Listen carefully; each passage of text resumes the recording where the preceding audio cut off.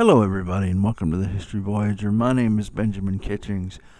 As always, there are a zillion podcasts out there. Thank you very, very much for listening to mine.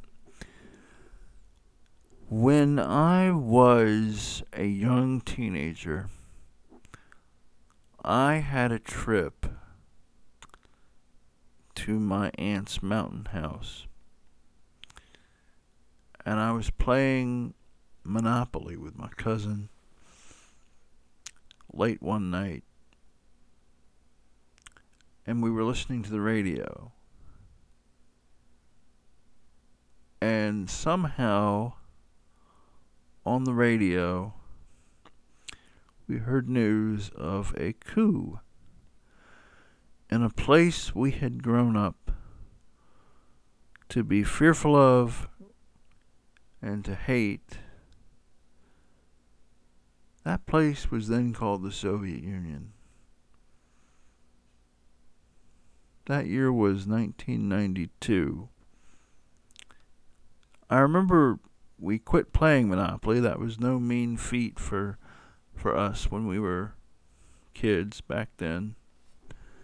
And we sat there and listened to this accounting of what at that time was thought to be a successful coup attempt that ended up being a failed coup attempt to try and depose Mikhail Gorbachev. Later in my life, I would go to college, and then I would go back to college. And when I went back to college, I would learn that this was a tectonic moment in world history, and that the Cold War had in fact ended with a failed coup attempt against Mikhail Gorbachev. I'm not sure as an adult if we were to ask Vladimir Putin if the Cold War ever in fact ended.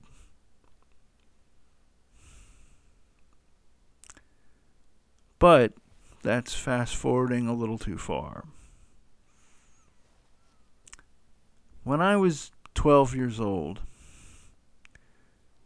I began a fascination with the Soviet Union. But I wasn't fascinated about it because of communism or because of whatever. I was fascinated with it because at the tender age of 12 or 13, I had somehow had the understanding that I had lived to see a truly stupefying world event. It's not every day that major powers fall, for sure. Anyway, one of the things I wanted to do with this podcast when I started talking to what I call average normal people was talk about the fall of the Soviet Union. And I also love to get recent immigrants' opinion of my country, the U.S. About 2 or 3 weeks ago, I was surfing the internet looking for guests for my show, The History Voyager, and I ran across some chatter on Twitter. I remember it was Twitter, about how the situation in the Ukraine was going. And I thought, well, I would like to talk to an average normal person in the Ukraine. So I made up a thread, and I tweeted it to somebody who I knew would have Twitter contacts from an Eastern European diaspora. If you're listening, hi, how are you? I hope you're doing well.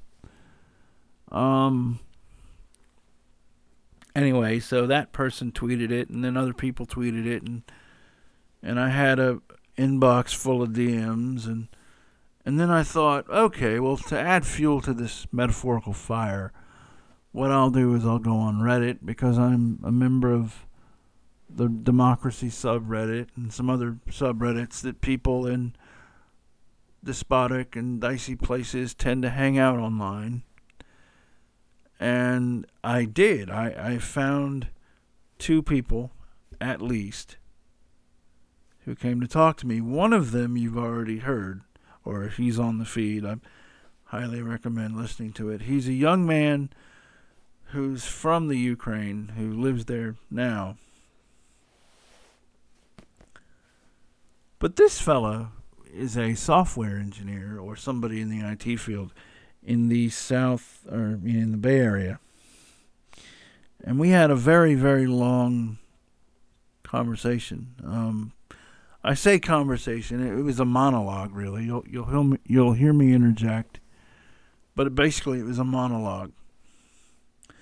And he talked about growing up under communism, and he talked about Ukrainian history, which was fascinating.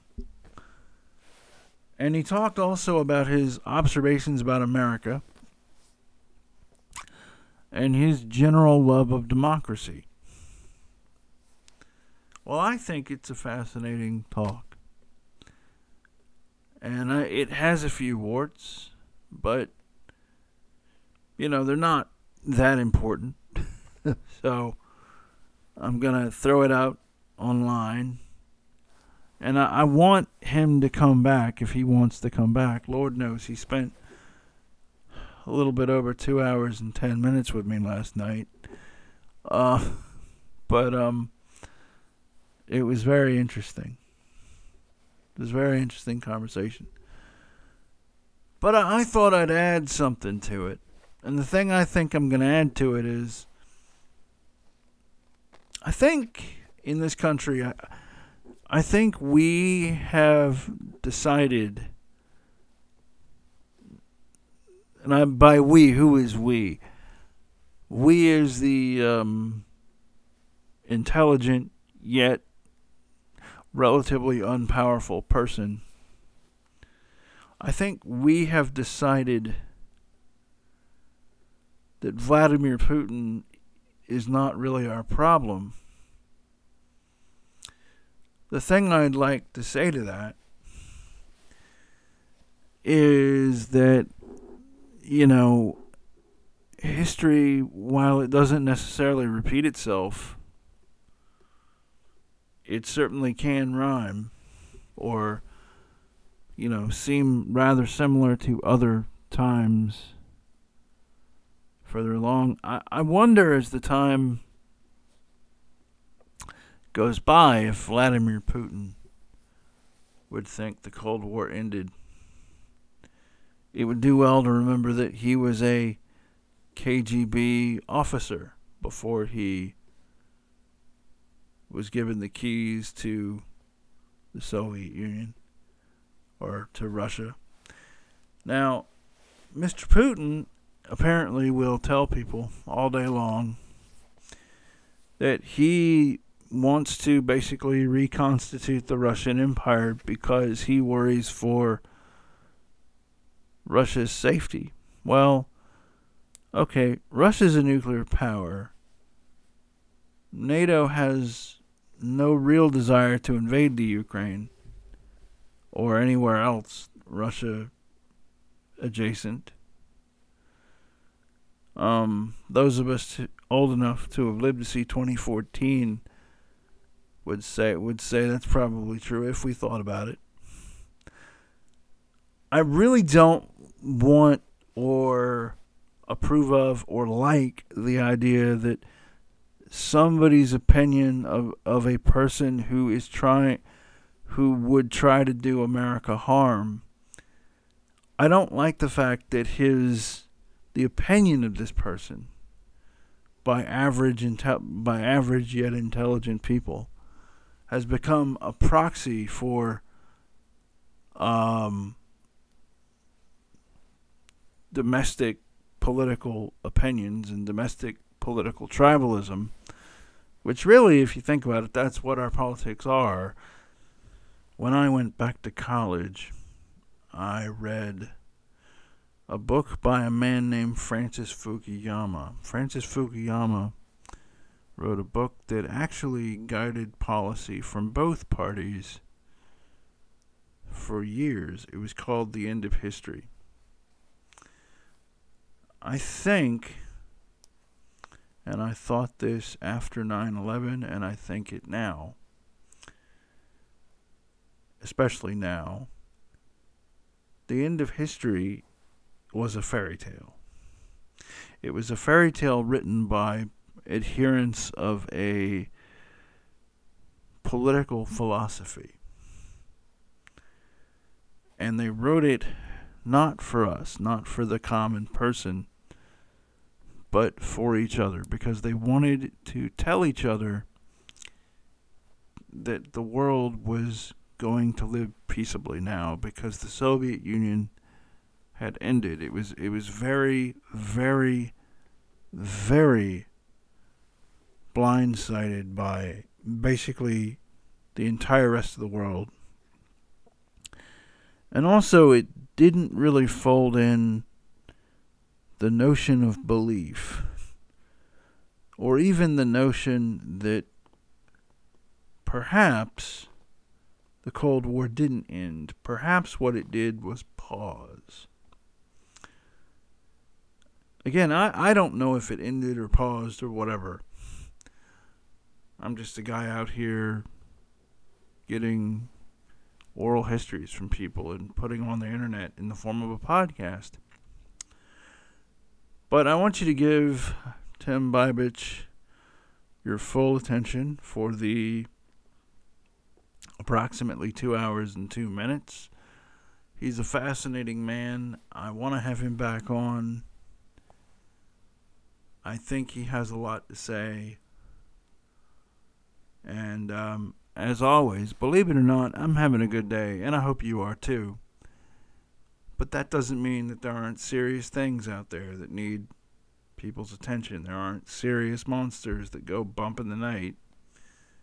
And Vladimir Putin is one of those monsters. Okay, folks. Have a nice day. Hello, ladies and gentlemen. My name is Ben Kitchings, and I'm here with Tim Babich. Babbage. Bye, Last name is Babbage. Babich. Yeah. Okay. Okay. I think I'm gonna let you say that. Um. Sure. Something about American accents in Ukrainian. I don't know if that's gonna come out right. Um. Anyway. Thank you for coming on. You are a. You grew up in the Ukraine, but you live in L.A. I and am San Francisco. San Francisco San Bay Fran- Area. San Francisco. And I wanted to talk to you because of what's going on in the Ukraine. I was wondering if you'd want to talk about your childhood and basically reflect on America and that kind of thing. So, Yeah, please where go do on. you where do you want to start? Reflecting on America, or um, talking about your childhood? Well, I think I will start with childhood and slowly get to um, my experiences living here for the past 4 years. So I was born in Kiev, the capital of Ukraine, in 1980, and my parents were engineers. One was radio engineer, and my mother was a computer engineer in a Mm-hmm. big company which was called Antonov Airplane Design Bureau, which was doing transport airplanes. They have created the largest airplane in the world called Antonov 225, and it was designed to transport the Soviet copy, basically their implementation of space shuttle. They could not transport space shuttle by any other means, so they just took the largest airplane they had and made it even bigger so that that airplane could lift that shuttle to a launch pod and maybe even eventually launch it into space. But Mm-hmm. it did not work. And I can get to Ukrainian history in general, just like a trajectory of my parents. Like they were first generation which went into cities. They were from villages and they went to study in Kharkiv University. Kharkiv is second largest city in Ukraine. It is in the east, and it is also currently in the news often because it's like only 30 kilometers to Russian border. They are obviously very worried about what is going to happen in the next coming weeks or maybe a month or something, because the tensions are getting up to a point where we will see what happens. And so about my parents, their story is that they went into university and it wasn't easy back in the day. Back in the day, the villagers were not allowed in the Soviet times to leave their villages. You had to get a special permit to leave your village. So it was almost like a serfdom. Like a serf is not allowed to leave his lord's lands, right? That's what serfdom is. And Correct. in Soviet times, they had this system where you had to have a special permit to travel elsewhere. There were a couple of ways to get out of village. One of those ways was to enlist in the army. That was open for men. And second was to try to get into university, which is obviously was difficult for people who were growing up in the countryside because there were not many good schools in there. The education was quite bad, and so the education is quite bad, and you cannot go to pass the exam in the university. So, and here I can get to third generation of my family. It's how it happened for them is that on my mother's side, her father was collective farm manager, a big guy in a collective farm. So he used his connections to get her a permit to go and try. And my father was from teacher's family, so obviously he had better education than other guys in that village. So third generation of my family was in villages and collaborated with Soviet regime in some ways, because you cannot survive in Soviet Union if you were not collaborating. And of course, if you even could survive, you would definitely not be doing great. And your children would not be doing great either. So, and my parents went into university, and after the university, they were recruited into that big government corporation which was doing airplanes and moved to Kiev. And in Kiev, they lived in a corporate apartment. What is especially different about United States and Kiev is that Kiev was planned as a city reliant on public transportation. And while we complained about it, that it could be better, it's no match to public transportation, say, of Berlin, but it was definitely better than something that is present here in the United States, except New York.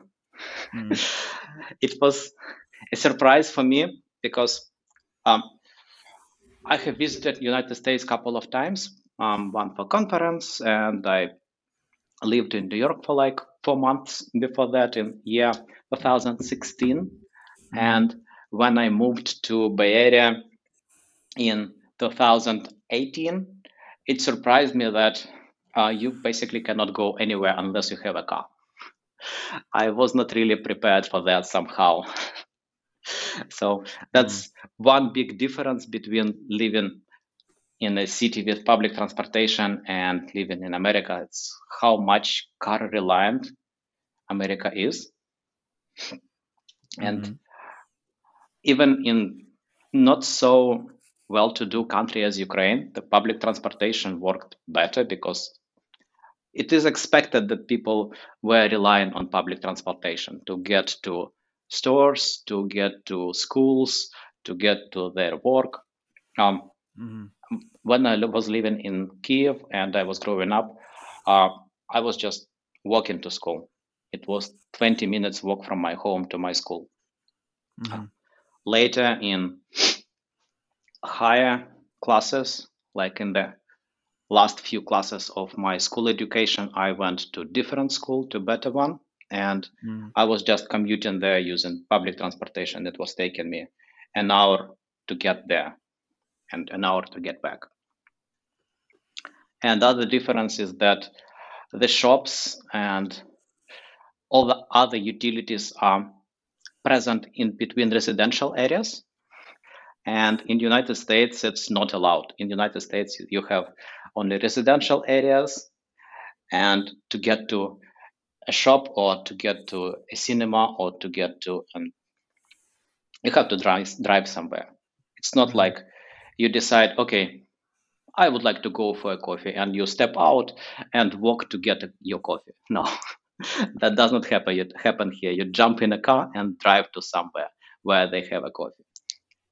Well, when I lived, I don't live in the city anymore, but when I lived in the city, that did happen. But you're right. There's not really a cafe culture here as much, per se. There's not walkability is thought of as a novelty and not a necessity. I would say. Except New York. New York is different.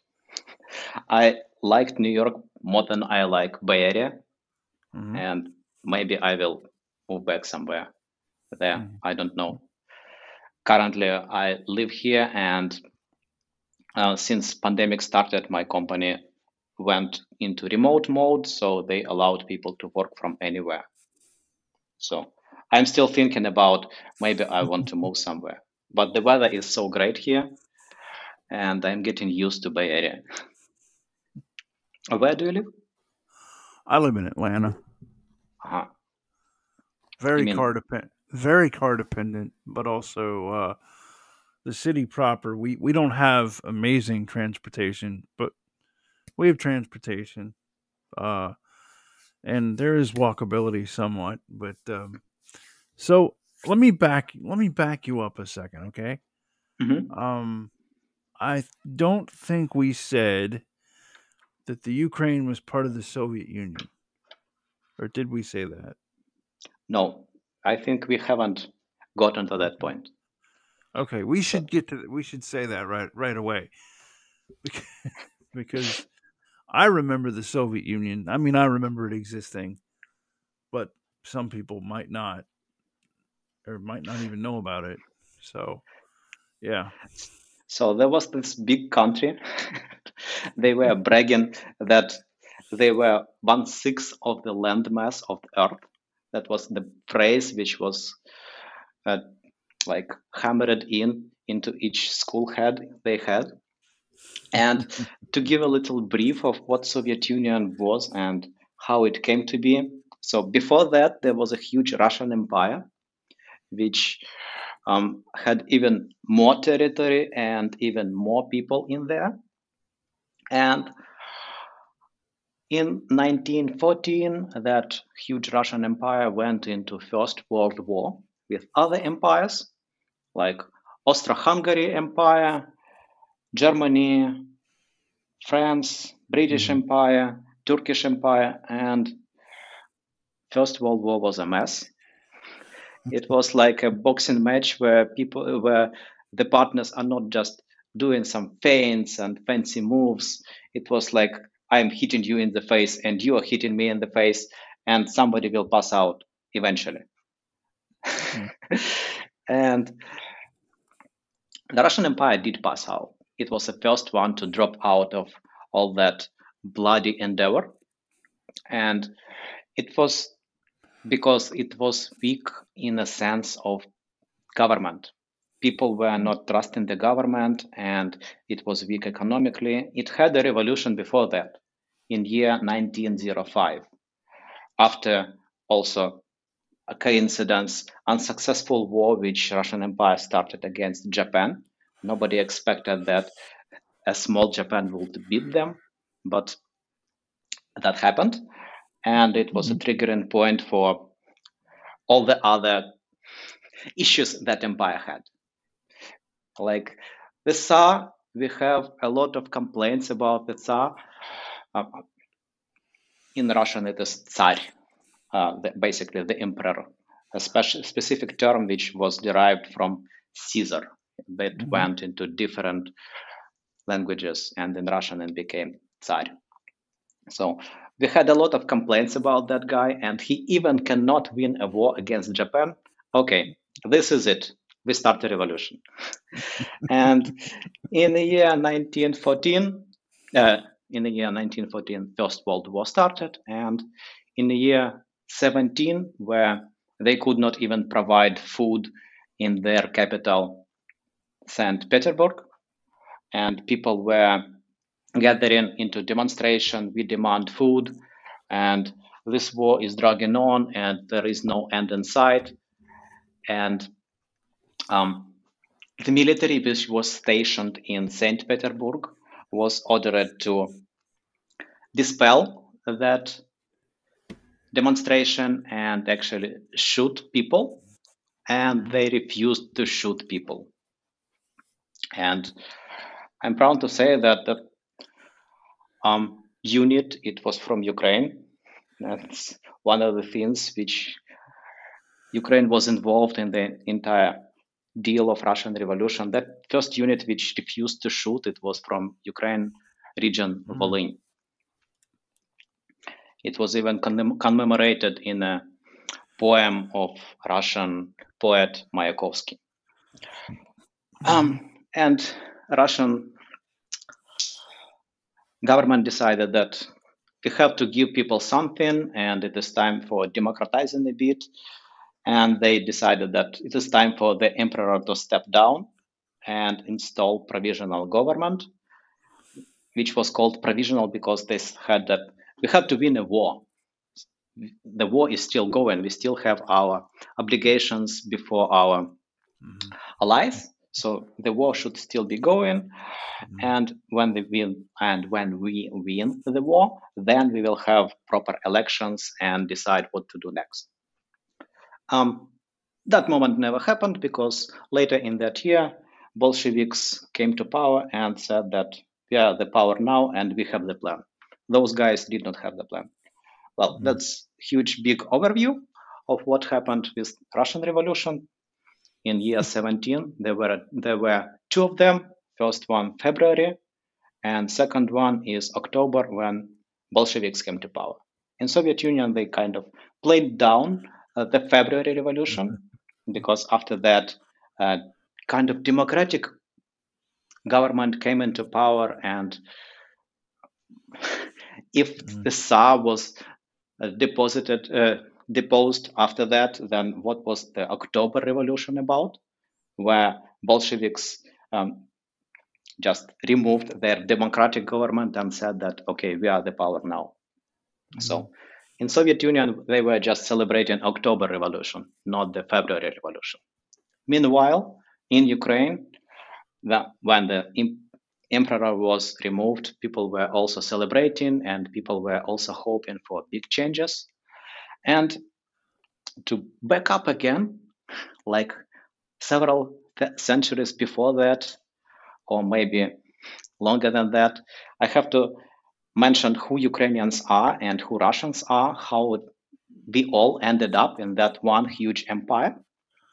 And it all started in the year about 1000 or so. In that period, there was a state somewhere to the north of the Black Sea and up to a Baltic Sea, It was called Kiev Rus, and it was founded by Viking raiders and traders. Well, those Vikings, they did not make much of a difference between those things, because in both cases they were not shy of using violence to get what they wanted. So kind of, and that state, it had its capital in Kiev, which is currently the capital of Ukraine, and one prince of that state, he decided that kind of like entire world is now moving to some monotheistic religions with a single god instead of a pantheon of gods. And he had a trade show. He invited Jewish priests, Roman priests, priests from Byzantium, from Constantinople, and also Muslim priests. Like, show me what you got and try to impress me, and I will decide that your God is the one true God, and will pick him for my state. I can say that that guy was very, very pragmatic. And he eventually picked Eastern Christianity. That fact was related because he had a lot of trade with Byzantium. That's where their main income was. They were shipping goods to Byzantium, furs, resources, sometimes slaves. And after that, the culture of Kievan Rus adopted Eastern Christianity, and that's why we, till that day, have Cyrillic alphabet. It was based on Greek alphabet. And till that day, we have a lot of influences of Eastern Church. And three nations which were based in Kievan Rus eventually emerged. They were Ukrainians, Russians, and Belarus. Overall, we are not that different from other Slavic people. Other Slavic people were settled in Eastern Europe, and we have ethnic connections to Polish, to Czech, to Serbs. I can sometimes understand phrases of those languages, but it's not totally completely comprehensible. And after Kievan Rus was destroyed by Mongol invasion, few hundred years later, Ukrainians and Russians were living in different states for four more hundred years. Ukrainians went into a state which was comprised of Polish people, Lithuanian people, and Moscow was ruling in a state which was to the east and to the north of past core of Kievan Rus. And there was an uprising in that Polish-Lithuanian Ukrainian state, and the leader of that uprising, Bogdan Khmelnytsky, eventually picked Moscow as his suzerain, as his liege, and it was kind of a military alliance between that rebel Ukraine and Moscow state. He could have picked somebody else. He could have picked Sweden. He could have picked Turkey. They were also huge empires and military important states, but he picked Moscow because they were Eastern Christians, just like Ukraine. That's first, that Ukrainians are Eastern Christians. That was what differentiated them from Poles, because Poles were Western Christians. If there wasn't that difference, I guess the differentiation between Poles and Ukrainian would have been eventually blurred down. And that's why that leader of uprising picked Moscow. And that's how that alliance between Ukraine and Russia started in 1654. So it was like 300 years ago or more. That alliance started, and eventually that alliance became, Ukraine maintained its autonomy inside of Russian Empire for about 100 or 100 and a half years after that. That autonomy was eventually made less and less up to a point where by 19th century, Ukraine was just a region in Russian Empire, just like every other region. Second.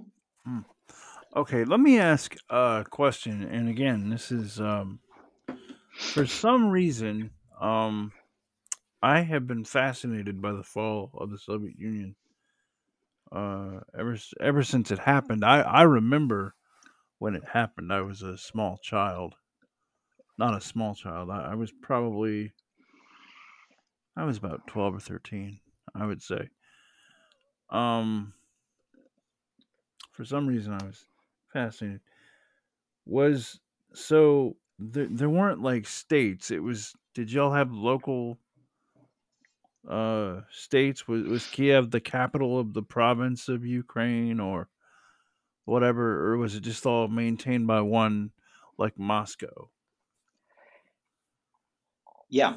So in the revolution, in the Mm-hmm. revolution of 1917, there was when the Russian Empire was collapsing and all the different nationalities in that Russian Empire tried to claim their states.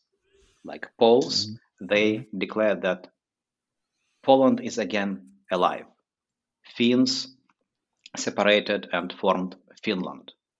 Balts, like Lithuanians, Estonians, they also separated and had their own states. And Ukrainians, which had distinct ethnic identity from Russians, the language is a bit different, the culture is a bit different because we have lived for almost half a thousand years separately. So, of course, we evolved differently during that time. And the identity was different. They tried to form their own state too, independent Ukraine. In that revolution war which happened and where people were debating what would be the legacy of that Russian Empire. And in that revolution war, eventually one faction won, and that faction was not the nationalists, which argued for independent Ukraine, and not the Russian Bolsheviks, which were saying that it would be all entire just Soviet Russia, one and unified under big Moscow umbrella, but the faction which was fighting for Soviet Ukraine, which is interesting. Soviets won, nationalists lost, but those guys who won, they were Soviet Ukrainians. They were fighting for Soviet Ukraine, an independent inside of the Soviet Union. That's actually how Soviet Union came to be. You know, those Bolsheviks in Moscow, they could have any state they wanted. But during the fighting and during the discussion, the faction which was saying that let's have just one state, centralized state from Moscow, they were losing. They lost some important battles, and Lenin and Trotsky, they argued that we have to make an alliance with nationalists, Ukrainian nationalists, Kazakh nationalists, Georgian nationalists. We will enlist those socialist minded nationalists into our cause, you see, and we will give them their republics. They will build socialism just like we want to, but they will do that in their language. Will do that in their language and they will have their own culture. That's how we will win. And that's why after the Civil War, the new form of that new state was called Soviet Union, Union of Soviet Republics. Mm-hmm. That's why it became Union. And in the beginning, those republics, they had real rights. They had real power on how to organize life inside of themselves. They had especially cultural powers, and Ukraine was organized and ruled from Kiev mostly. Moscow had a say into who will be the main guy in Kiev, and they had a say in how those policies would be implemented and how far Kiev authorities can go into, say, their cultural decisions. But it was more or less autonomous. And Mm. um, in the next 10 years, when Mm. the Soviet state became more and more powerful, Mm. they did not need nationalists that much. They started to go into centralized direction again. So in 30s, they had a purge. They had a genocide against Ukrainian peasants, and at the same time, a campaign against Ukrainian nationalists in Ukrainian government, and like 3 million people died Mm. in a hunger which was artificial, and also in a campaign against nationalists in the government. And interestingly, 10 years later, there was a Second World War Mm. where things did not go well for Soviet government at all in the beginning. In Mm. the beginning, they were losing, and German's armies invaded up to Moscow in a couple of months. Nobody expected that. And Soviet state itself, which was very brutal, and people not really loved that state, but rather just had to Mm. submit and had to go with the flow. And that Mm. Soviet state realized that we have to change our messaging. We have to play down communism and Stalin a bit, and we have to play on old age age verified tools of nationalism. So Mm. they resurrected Russian military figures. They resurrected Russian military glory for Russians. Mm. For Mm. Ukrainians, they played into Ukrainian nationalism again. Like, you guys are also great. We are not going to assimilate you again. We recognize that you are a nation. Just please fight for Soviet Union. It was very interesting period, and as a result of that period, by the end of Second World War, they even tried to give Ukraine its own military ministry. That was Mm. the idea, Mm. but it did not happen. And second thing, they gave Ukraine its foreign ministry, foreign affairs ministry, so that Ukraine was represented in United Nations. So there was a representative from Ukraine, representative from Belarus, and representative from Soviet Union. Of course, it was also a plot to get 3 votes for Soviet Union instead of just 1 vote. And Ukraine was always voting just like it was just in the line of Soviet Union vote, but there was a foreign ministry, and that foreign ministry kind of had affairs with other states. So Mm. Ukraine was formally an independent republic inside of Soviet Union. And when the Soviet Union came crashing down in 1991, those leaders of that kind of independent republic, of course, that independence became less and less real and more just a formality inside of the Soviet Union. But it was there. Formally, it was there. There were lots of things in the Soviet Union which were formally there, say like democracy. In Soviet Union, they had elections. They were electing those representatives. Of course, those elections had only one candidate in them. Imagine just Mm. a list of a people to elect, and it's just a one guy. And you either vote for him or you can abstain. But kind of elections were there. And even those elections and those elected officials, they did not decide much. The top ruling class of the Soviet Union was called Politburo, and it was party officials. Those people who were elected, they went into Soviet parliament, which was not doing much. real decisions were made by Politburo. But I'm getting sideswiped. So yeah, in year 1991, when Soviet Union was collapsing and there were discussions what is going to happen next,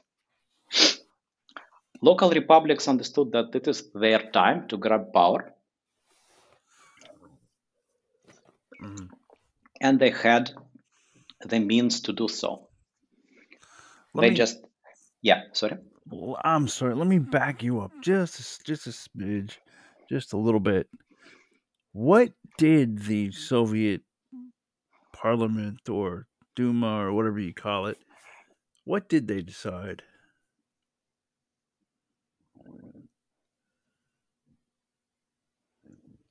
Was it more day to day situations, or was it ceremonial, or what was it? It was mostly ceremonial, and it was mostly approval of the decisions which were made in inner cycle of the party.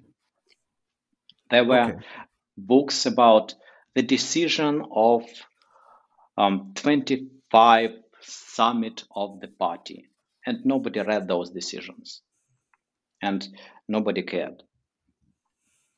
But I did not read them either, and I was too young to do so, and so that's not my area of interest. Yeah, so sorry, not much about what actually did they decide. Other Okay. question? Yeah. Um tell me, um have we gotten up to we've gotten up to where you were alive in the history of Ukraine. Can you Hmm. tell me sort of the daily life of living under communism?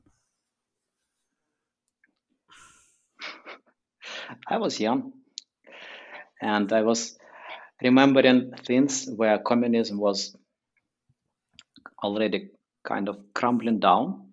So in the year 84,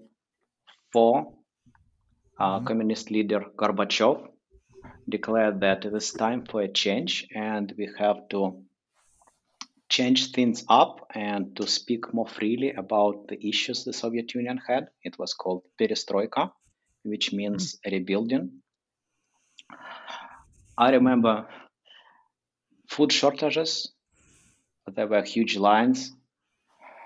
Other than Mhm. that, the school was still in there, um, and we were still learning using Soviet books. And I went to study in Russian speaking school because in my district of Kiev, there were not many Ukrainian speaking schools. And also, parents were moving kids into Russian schools because they thought that would be better for their career, that Mhm. eventually they would be speaking Russian anyway in their job. Like that big Soviet company where my parents were working for, they had their entire documentation in Russian, and Russian was their business language.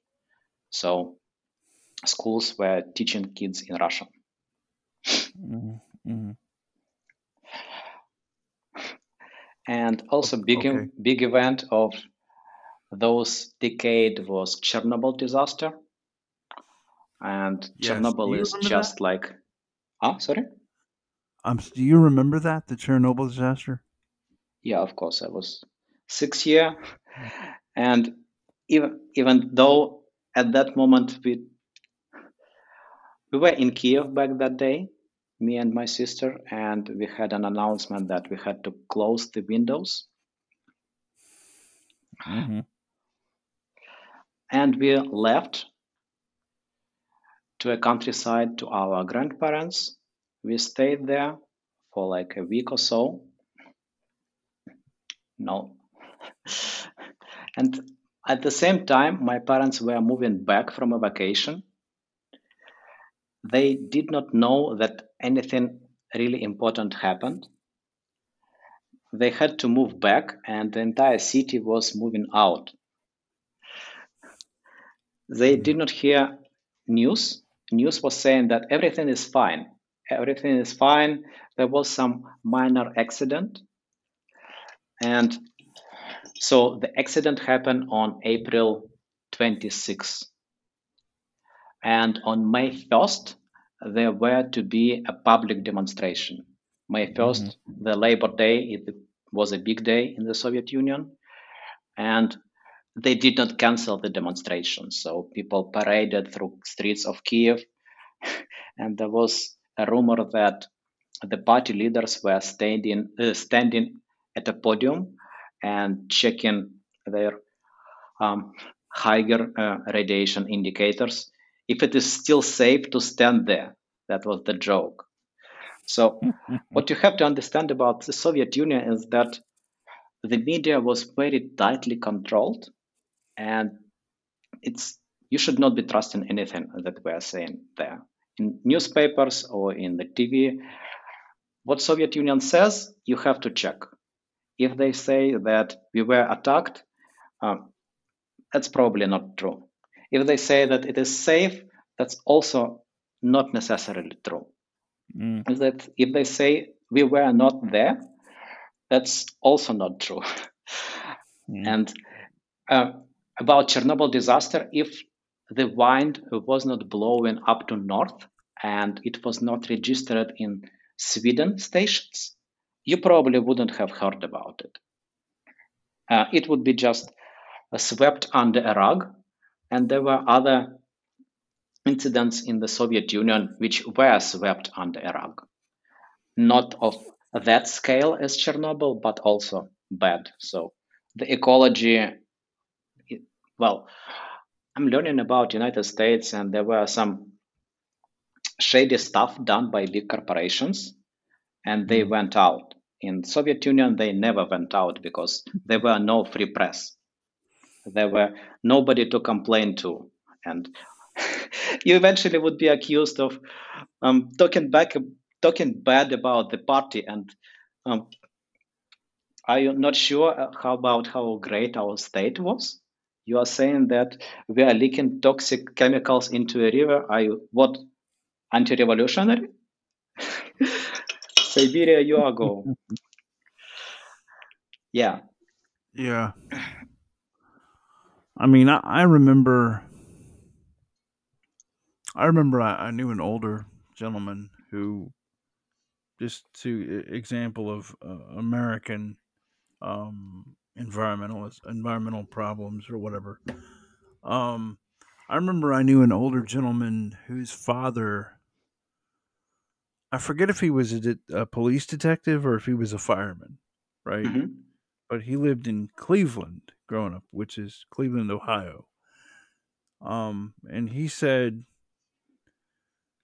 something about like when Lake Erie used to catch fire, like it was either the mafia burning a body in the lake or the chemicals in the lake would just catch fire. And I forget the whole story, but it was like if the fire does one thing, we call the police. If it does the other thing, we call the fire department.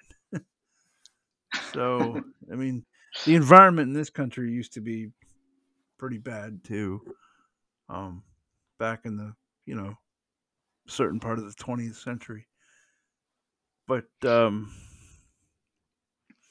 me ask you a question, and this is a little bit off topic. Yeah. I a man who was Russian, and when he was living in Russia, he was an engineer. He was a petrochemical engineer Hmm. in Russia, and his job, I think, in Siberia, as I recall, and his job was he had to make the oil.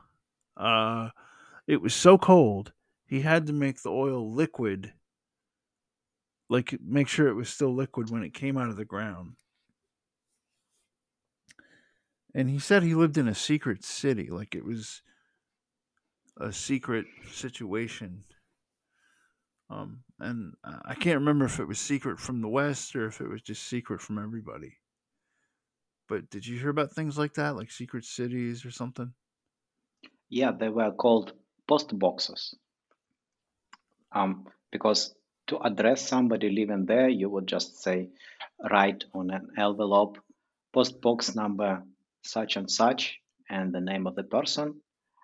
And it was pretty common. Like, Huh. um, you know, here we have company towns in which are centered around one company doing stuff, like a Mm-hmm. factory Mm-hmm. and people working in that factory and school for children of those people and some medical facility. Industry centered town. And in Soviet Union, there were towns which were centered about military industry, say about rockets or about some scientific research. And yeah, and they were not that bad. Actually, it was a good assignment. Not Mm. everybody got those assignments. And yeah, there was a city close to Moscow which was called Zelenograd, Green City, and the Soviet scientists were living there. And it is really, really nice area, comparable to um, good suburbs here in United States. And of course, not each post-box city was like that. Some post-box city were just um, factories which were manufacturing secret stuff, and I Mm. guess they were not that nice. But those things totally happened, and it's not like they were doing some super duper secret projects, um, earth-shattering weapons. Soviet Union was doing a lot of weapons, and not all of them were completely fantastic, but they were all secretive. Soviet Union was very big on secrecy. You know, there is a joke about Soviet Union, and they wanted Soviet Russian word called Sputnik. Maybe you have heard about it. It I means have. satellite. Yeah.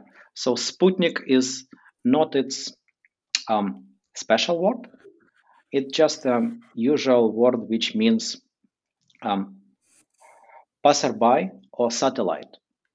And they dreamt that that word Sputnik would enter all other languages, and that did not happen. Sputnik became just a name for the satellite they launched, and it Hmm. is not used.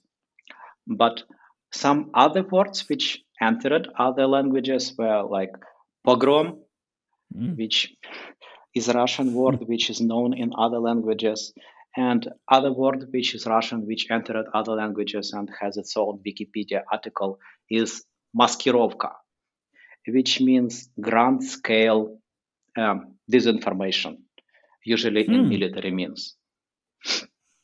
And Hmm.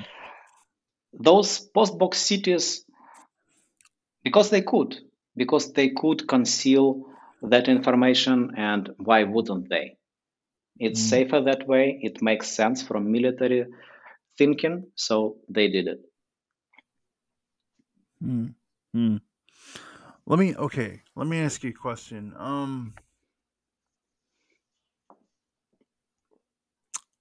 Somebody told me a s- somebody told me a story. They lived in the Soviet Union too. The story they told me was everybody had the same china. Like it was nice china, but it was all the same because that's what the Soviet Union could get. And so like you would go to the store and like where, like in America, you might have informal dishes. In the Soviet Union, everybody had the same china.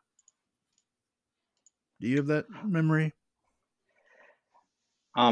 I guess that's one of the aspects of living in Soviet Union, which is foreign to Western countries, is there were Mm. like often not enough goods for everybody, Mhm. and especially if those goods were nice, people were having huge lines to buy stuff. Mm. Here, well, Now I have a complete analogy for you. Um, Okay. if you thought about buying a graphic card those days, you cannot find one in store. Find a what? Graphic card for Oh, your graphic computer. card. Right. Yes, graphic for the computers. Yes. Yeah, Yes. manufacturer price is 800, and you cannot find your card in the store at that price. You have to Mm. go to black market, or you have to go to some scalpers, and that is exactly what happened in Soviet Union. Their money were not as much useful as your connection to get stuff before it gets snatched by somebody else. So there was a Mm. story about my father who somehow he got a hint when he was in a store that the Mm. next day there would be a sewing machine being sold, and he took a day off from his job the next day, came in the very early morning and stood there in the department of sewing machines, and he snatched one. There was almost a fight of people. We had German sewing machines because Soviet ones were much worse than those manufactured in German Democratic Republic. And he got one and he was carrying it over the street. He got a couple of offers to resell it instantly to somebody who also did not even think that he would need a sewing machine, but he recognized that it was useful thing and he could not buy it in store. So people were offering money, people were asking him, where have you got it? And having connections in the Soviet Union is was very useful. You could not get anywhere. You had to call somebody, and they had special stores. If you go to Cuba those days, Mm. if you go to Cuba, they have different rates at which they will exchange your dollars into local currency. That thing was a thing in Soviet Union too. If you Mm. were to visit the Soviet Union, you could sell your dollars at an official rate, or you can try to meet some shady guy and get 10 times more rubles for your dollar. And also, you could sell your Western clothes and Western stuff to get money, and those things would be resold to Soviet citizens. But even that reselling stuff in the Soviet Union was a crime. There was an article in the penal Mm. code for reselling stuff at the black market. So Mm. at the same time, there were stores which were selling stuff at, Mm. for foreign currency, for dollars. But Mm. to get into that store, you had to be a special kind of person. You had to have a permission go there, and you had to have those officially allowed dollars. You cannot just come in from the street and say, I have $100, I want to buy that stereo. No, they would ask Mm. you, where have you got those $100? Can you please tell us more? Off to Siberia you go. Yeah, it was Mm. a layered society, like people Mm. without connections and people not in the inner circle of a party. They lived different lives from those who were in the inner circle of a party. And Mm. those in the inner circle, they had their own medical facilities, they had their own resorts, and sometimes they had even their own waiting rooms in train stations. It was kind of, you get into a different layer of life. uh, in Western Mm. world, you get there if you have $1 billion, but in the Soviet Union, you get there if you are in the inner party. It was called nomenclatura. The largest and the best book about it is called Nomenclatura, Ruling Class of the Soviet Union, if somebody is interested in reading about that stuff. I might just read up about that stuff. That's I've always been fascinated by the Soviet Union. Um, let me ask, Okay, so we're gonna say the Cold War. Well, okay, the Soviet Union ended in 1992. 91. Yeah. Okay, 91. Okay, what's a year between friends? Um, so I'm guessing at that point you didn't have people from 1917. Like you wouldn't have had like revolutionaries from 1917. I'm guessing Yeah, of that were course in the not. that were in the party inner circle. Yeah, I wouldn't think so. So, how would somebody? Do you know how somebody would get into the party inner circle? Or You would have to start as a party official, a small one, like, well, of course, you mm, would have to start as a youth communist organization. mm, It was called Komsomol, and you would be active in that organization.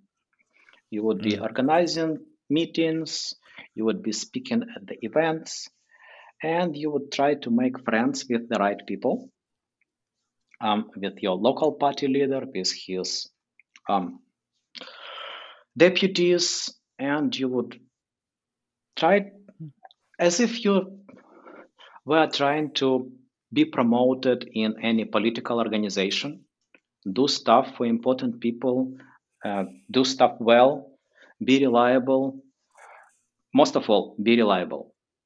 Know what you can say and what you cannot say so that those people who are going up, eventually some places would be freed up in the upper rungs of a ladder, you see.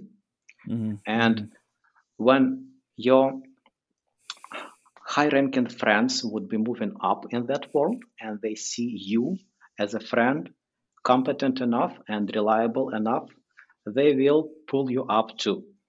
And so, as a part of that,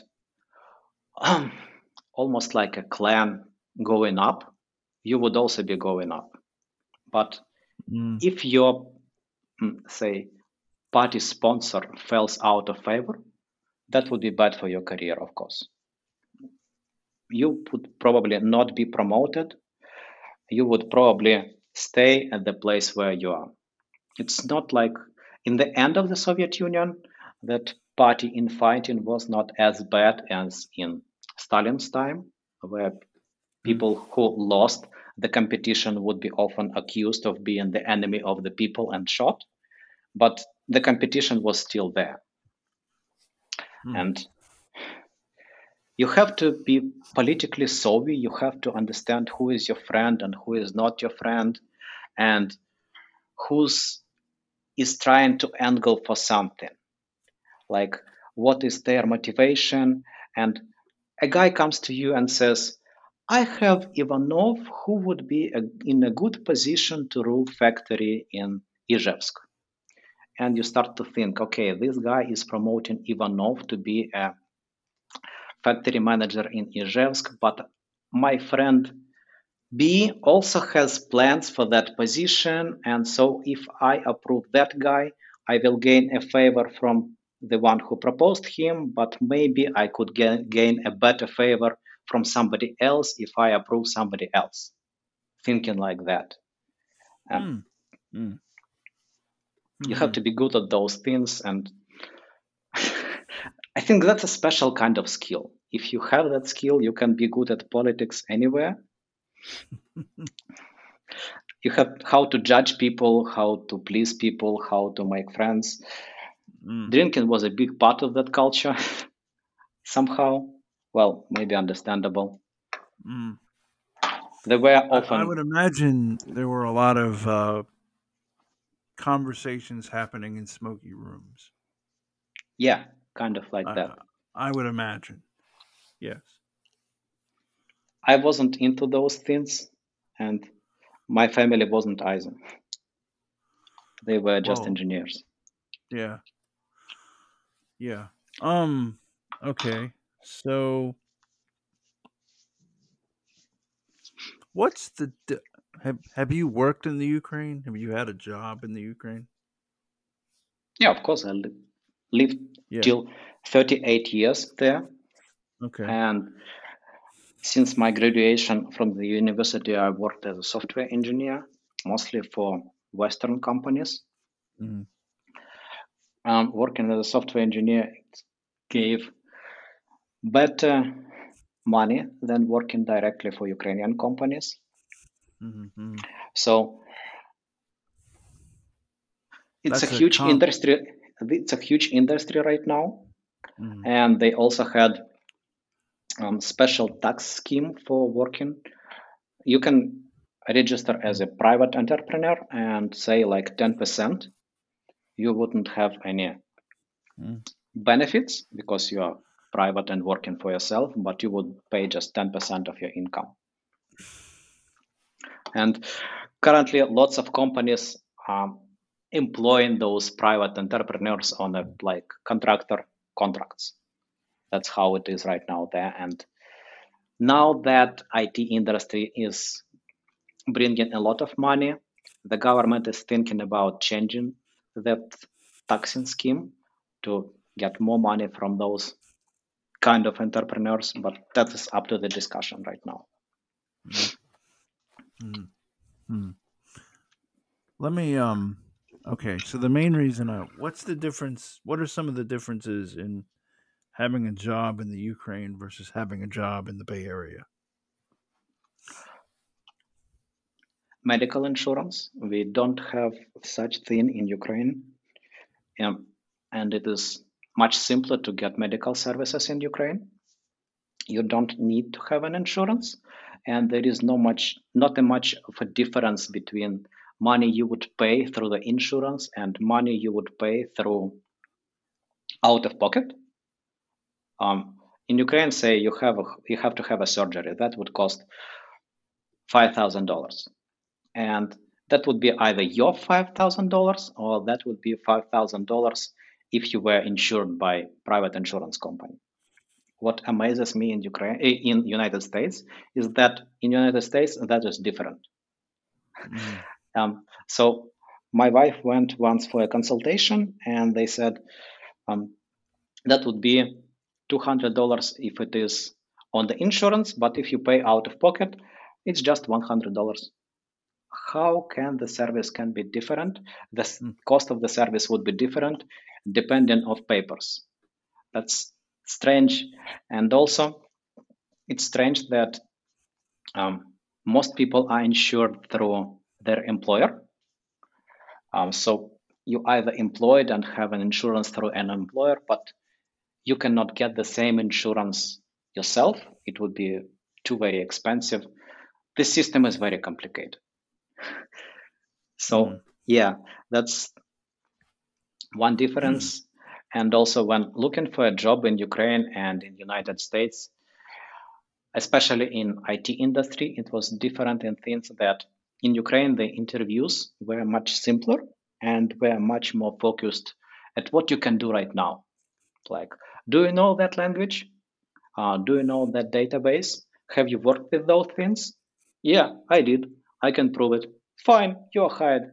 We have a project coming up next week. You will be a great addition to the team.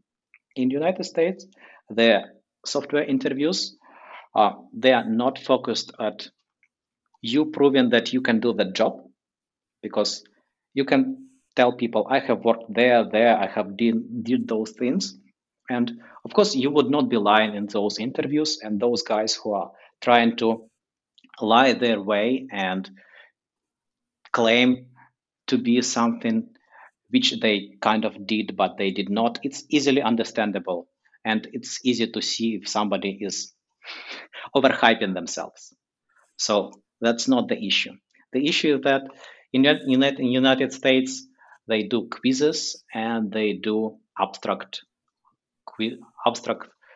um, puzzles in the interview.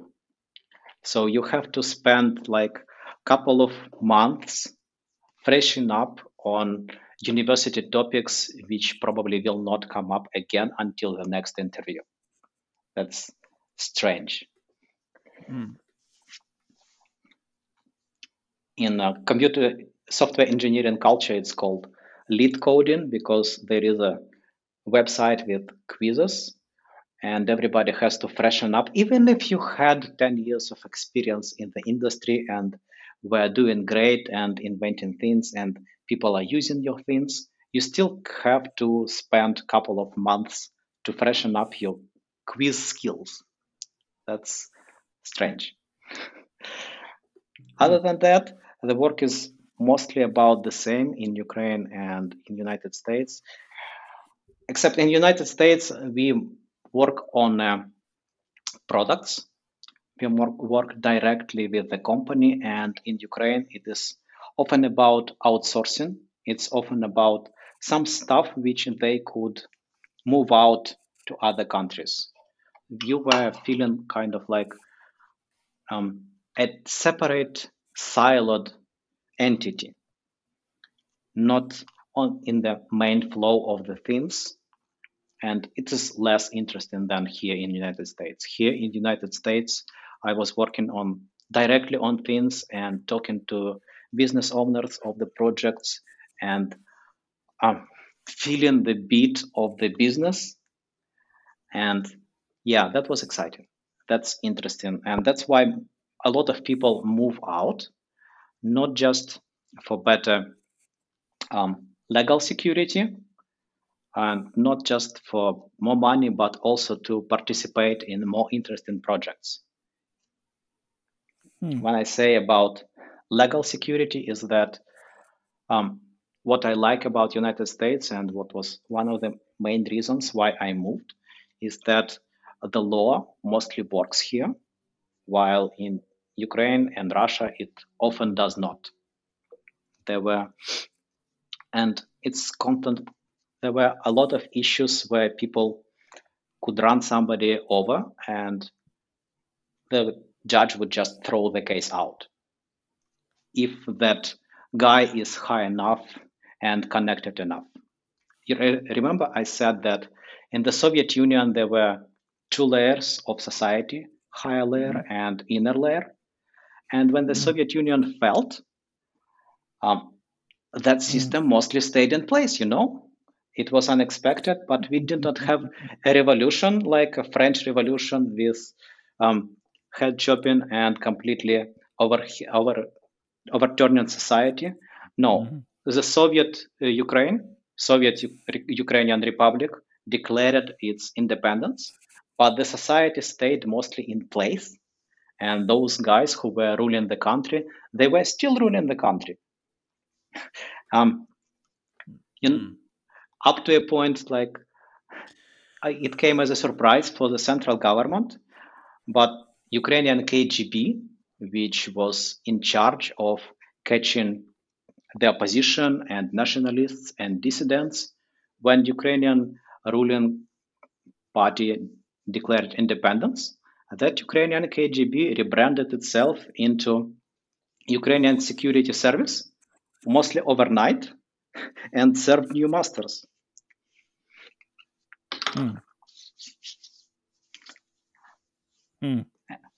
And when I say that two layers of society stayed, we still experience that effect. We still have that effect where judges are not judging cases by their merit, but they are looking at who is involved. And if somebody is a deputy or a minister, then your chances of getting a just resolution in that case are slim. And that is what drives people mad. That is what was about a recent revolution in year 14. People were just asking to reorganize society to be more just. In the year 14, there was Maidan revolution, and it was a movement, at one hand, to move the country closer to Europe, and at other hand, to reorganize society to be more just, to limit the power of our president, who was overstepping and who was enacting laws which would limit the right of the people to gather together and to file complaints, and basically to limit the democracy, to move country more in the way of controlled democracy of Russia or China. basically what happened to Belarus those days, where the president lost the election, lost very badly, and still stayed in place and punished everybody who dissented. That's what people were up against in the year 14. Are you You talking wanted to about? ask something? Are you talking about in the year 2014? Yeah, 2014, recent one. Okay. Yeah. Okay. Okay. Um. So okay. Tell us in your own words. Like tell us. Right now, it's just a conversation between you and me. So tell me, if you wouldn't mind, Tim. In your own words, what is going on in the Ukraine right now? So after year 14, there was a war between Russia snatched Crimea, and Russia tried to carve half of Ukraine into new state. They were calling it Novorossiya state, and Russian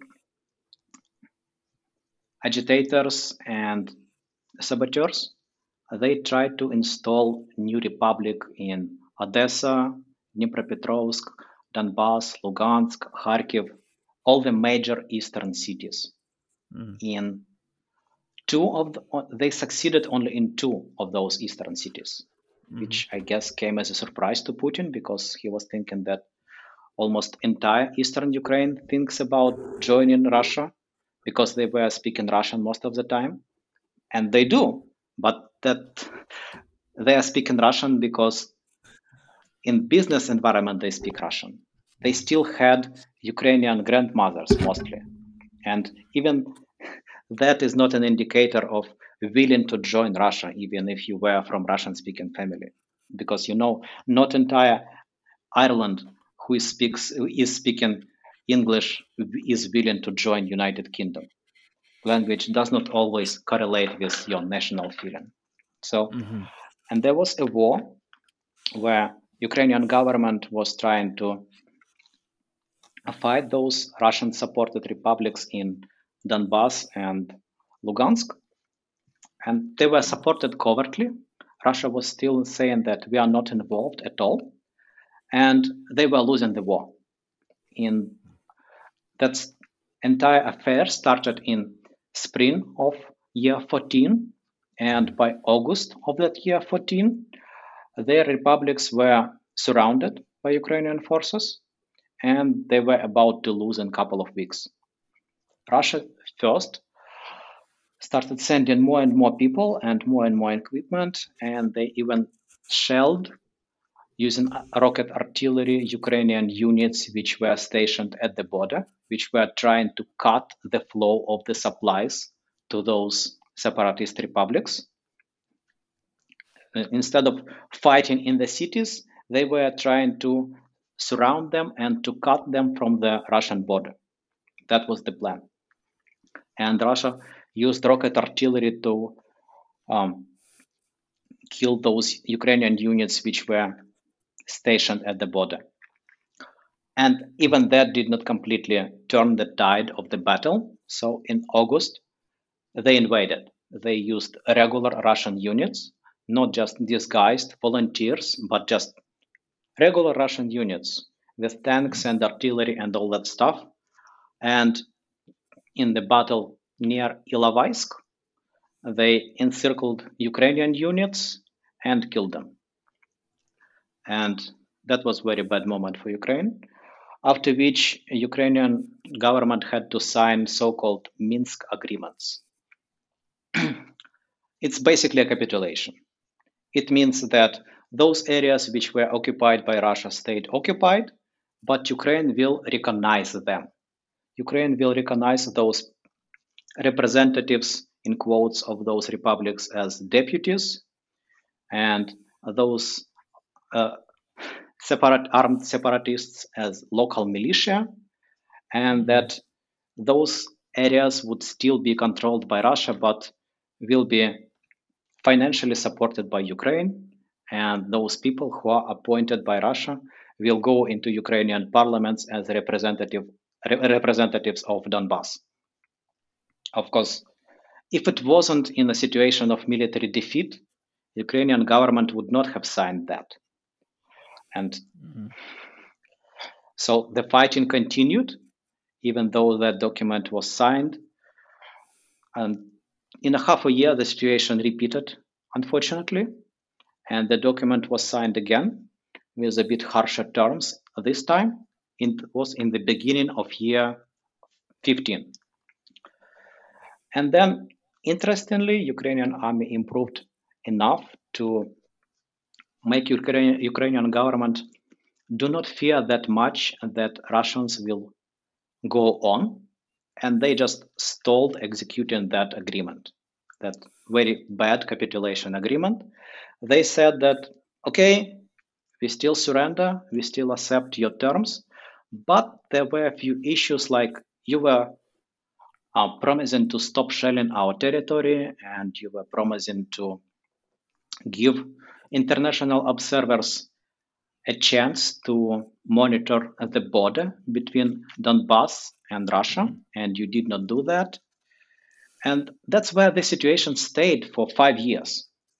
Like, there is no peace, there is no war, and there is no capitulation of Ukraine. And it could have stayed like that for more years, if not a couple of things, like Ukraine acquired some new weapons, Bayraktar drones, and Ukraine signed a security agreement with, well, not security agreement, but military supply agreement with United Kingdom. That summer, they bought some new ships for Black Sea from United Kingdom, with those ships to be delivered soon. And so I think that Putin got tired of that situation where he is not getting what they wanted. He thinks that, guys, we have beaten you in year 14 and year 15, and you promised to surrender, but you are not surrendering. Why? And he thinks that, so I think that his talks about NATO and his talks about, he's saying that roll back NATO to year 1997, like expel Romania, Poland, Bulgaria from NATO. Well, not really expel, but do not put any NATO military in those countries, which basically means expel in all but name. If NATO is not allowed to put their military in Romania, how can NATO defend Romania? It means expel. But I think that it's just a strawman argument, because what they are really angling for is to make Ukraine surrender and to make Ukraine execute those Minsk agreements. And that's a complex thing where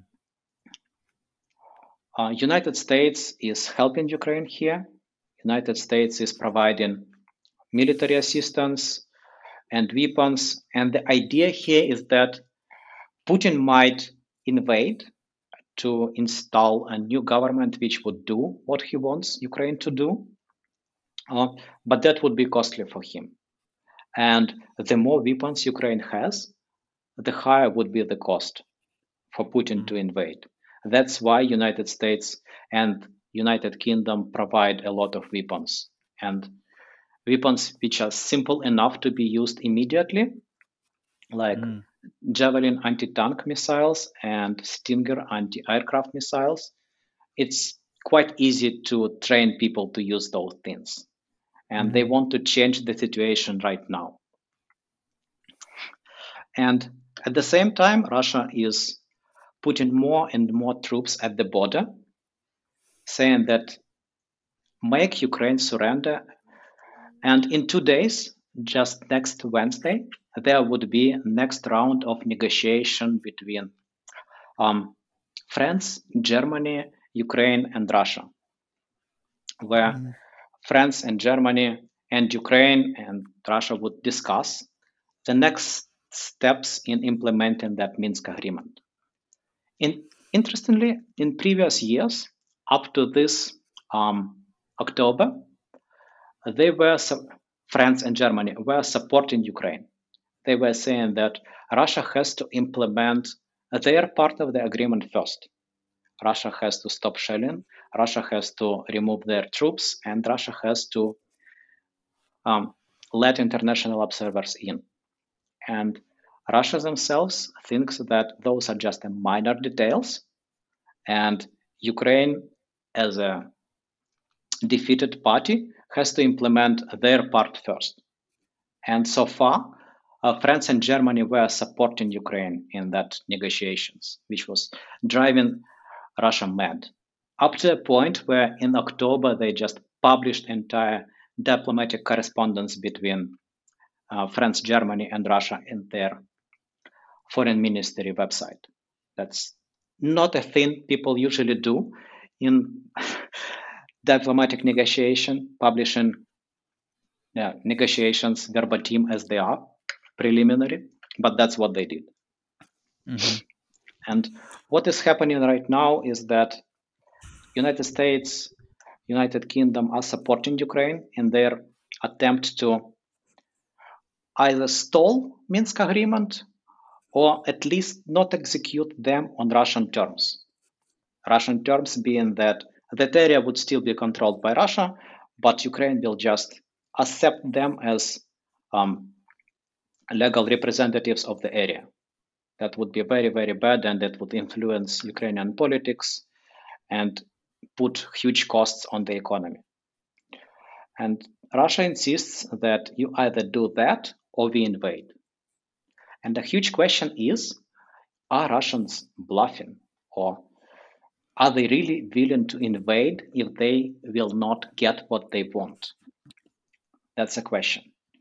Of course, we have those reports that more and more troops are pulling in, and at this point, Russia definitely has a military capacity to invade, and it looks very, very real.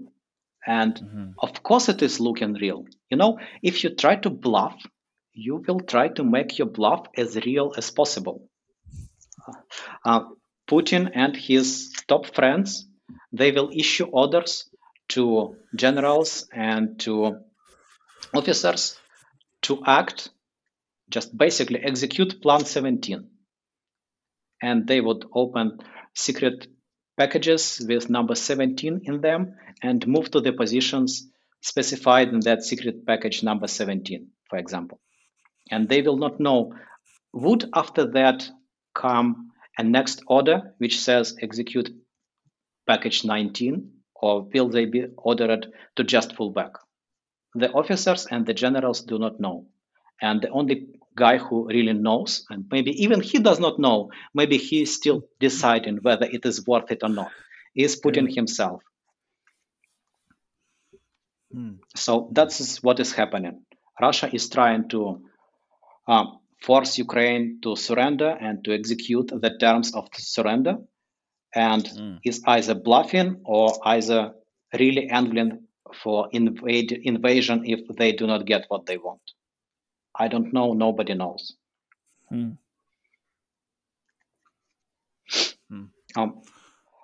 So, wow. Thank you. If you want, I know you've been with me for nearly an hour and a half. If you want, would you mind telling me what you think of America in this day and age?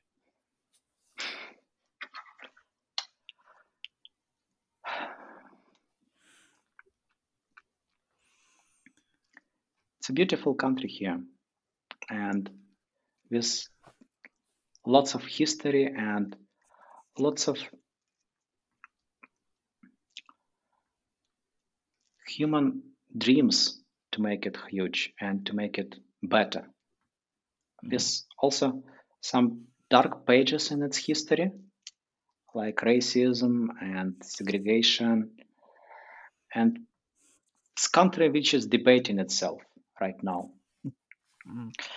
And what I like about United States is that people are more open and more trusting each other, or maybe they were, and that is changing. But still, people are more trusting to each other than they are in Ukraine or Russia.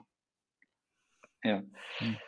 You can invite strangers into your home, and Airbnb would work.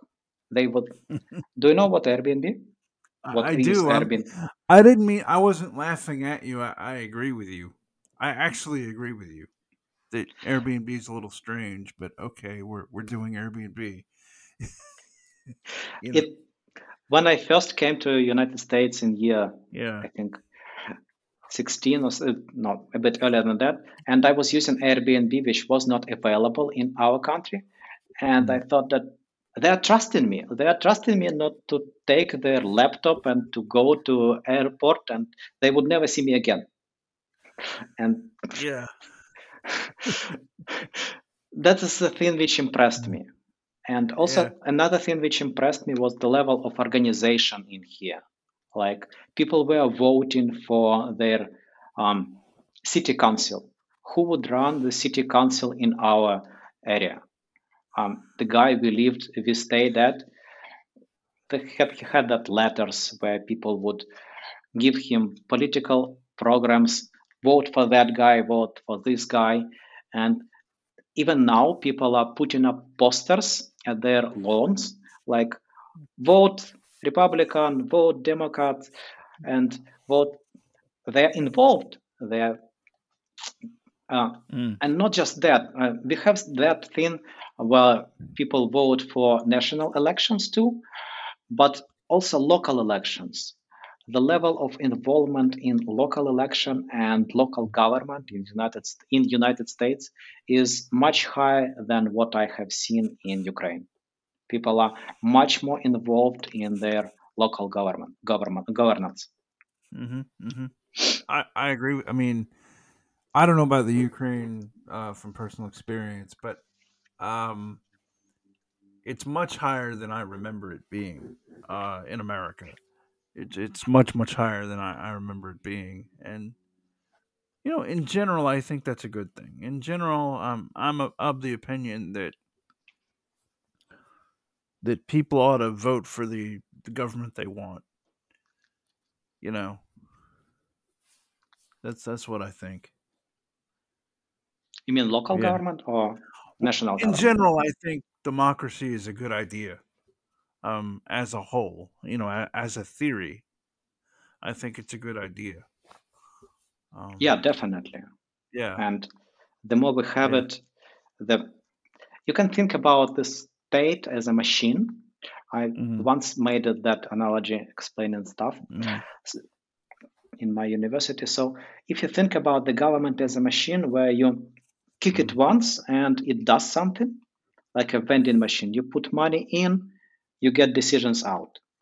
And if we do that just once in 4 years, the feedback loop is very, very slow. And if Yeah. people are involved in local government, they can um, make those smaller changes and adjust the direction much faster. And it is a great thing. It really improves the lives of the people, and um, it also, I think, it makes people happier to know that they are empowered to change something. Um, Mm-hmm. Mm-hmm. when you are powerless to change something, and you feel that basically nothing will change out of your as a result of your actions, maybe that was one of the reasons why people drank so much alcohol in the Soviet Union, because they were unhappy and they felt that nothing ever matters. Um, and Yeah. that's not a good thing. Yeah. It's not a good thing at all. Um. I can tell you Yeah. another thing which impressed me in the United Oh, States. please, no. The floor is yours. Keep talking. One of the things which really impressed me was the BART strike of San Francisco when I visited Mm-hmm. it.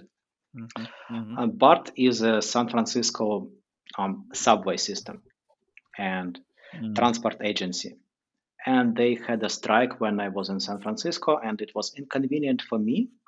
But it impressed me that again, a level of organization of people in here. People in Ukraine are also underpaid, and they complain a lot, but I have never heard about strikes of that scale. They had some trade unions, but those trade unions are very weak, and it is also a legacy of the Soviet Union, because in Soviet Union, of course, there were no trade unions. They celebrated Labor Day, but real fight for worker right ended up in Siberia. You could not fight for better pay or better conditions in your factory. That would be anti-Soviet. So there were no trade unions and there were no grassroots organizations in there. And in San Francisco, they managed to organize a strike, which means they had some funds, which means they had convinced thousands of employees to not go to work that day and to risk their employment, and convince the politicians to work for their cause. And it took a lot of organizing, and that was impressive. It was inconvenient for the customers, me included, but I was impressed by how connected the society is. Speaking about it, there is a theory, there is a book called Making Democracy Work. If you are interested in democracy, I highly recommend this book to you. It's about Italy, and they used Italy just like a lab on why in some places democracy works and in other places democracy does not work. Like in some places, you give $10 million to local authorities and they build roads. And in other places, you give the same $10 million and the roads are shit, and somehow there are palaces in the forest for the authorities. Why? The same Italy, the same 10 million, completely different results. And in some places, people are able to organize schools, and in some places, they spend entire year arguing about inconsequential things and not getting to any decisions at the end of the year. Why? And that book investigated Italy and different regions of it, trying to find the difference. Like maybe Italians are a bit different, but mostly no, the same language, mostly the same people. Maybe it's some geographic reasons. And they came to deduce the reason for that is that in some places, people are more connected to each other in different organizations. People participate in credit unions, in sport unions, in like cooperatives. And when people are connected to each other and know their neighbors and have some, even imagine some non-political organization, like a health organization, but it has 3,000 people, and those 3,000 people meet together often and they have some shared interest. And so, in the end of the day, that non political organization can come to a deputy and say, okay, you give us better health facilities, and our 3,000 people will know whom to vote for. You see, that's how it works. And if those 3,000 people are not connected, if they do not have their organization, they would basically fall for anything, fall for some stupid Facebook advertisement and vote for the guy who spent more money on stupid Facebook advertisement.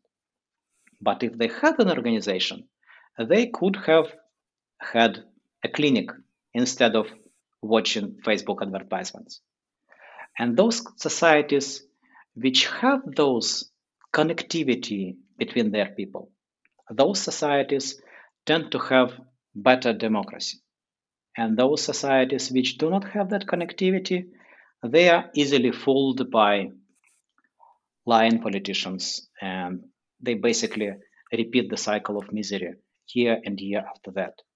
And in Italy, it happened so that in the southern Italy, there was a kingdom which was quite efficient, which was successful in its conquests, and its king, it rooted out all grassroots organizations and replaced them with his appointed bureaucrats.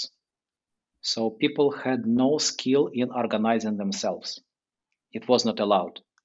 Northern Italy, meanwhile, was more organized in different trade unions, like not trade unions, guilds, like in different guilds, in different cooperatives, and they kept that culture through hundreds of years. And that difference between southern and northern Italy, it is still present with us. Different researchers, they tried to repeat those ideas in different places. Like in Ukraine, the western part of Ukraine, after the revolution, it belonged to Polish state. Eastern part of Ukraine, it after the revolution belonged to Soviet Union, and the western part of Ukraine was annexed by Soviet Union only in the Second World War. So they had about 20 years of life in democratic state, not the Soviet Union, but the Polish state. And while in eastern Ukraine, those nationalistic minded people in government were killed, and the peasants, 3 millions of peasants were killed during the genocide. Western Ukraine did not have those things. More Ukrainians survived, and more talented Ukrainians survived in Western Ukraine. And also, they had the culture of organizing and the culture of parties and political discussion. And even though after Second World War they lived in the Soviet state, just like the Eastern Ukraine, for 50 more years, the difference is still in there. The Western Ukraine is they organized better than the Eastern Ukraine, and they, through the years and through generations, they have the belief that their organization can help, that they can do stuff together if they organize. You see, that is inspiring. And of course, United States have even more of that. United States never had genocides and never had those events like Soviet Union did to its people. Soviet Union was much more oppressive than the states which have became after that, and Soviet Union was way worse than United States ever was to anybody. You know, what amazes me is that some liberal-minded Americans, like Social Democratic Party of United States, they have a lot of right ideas,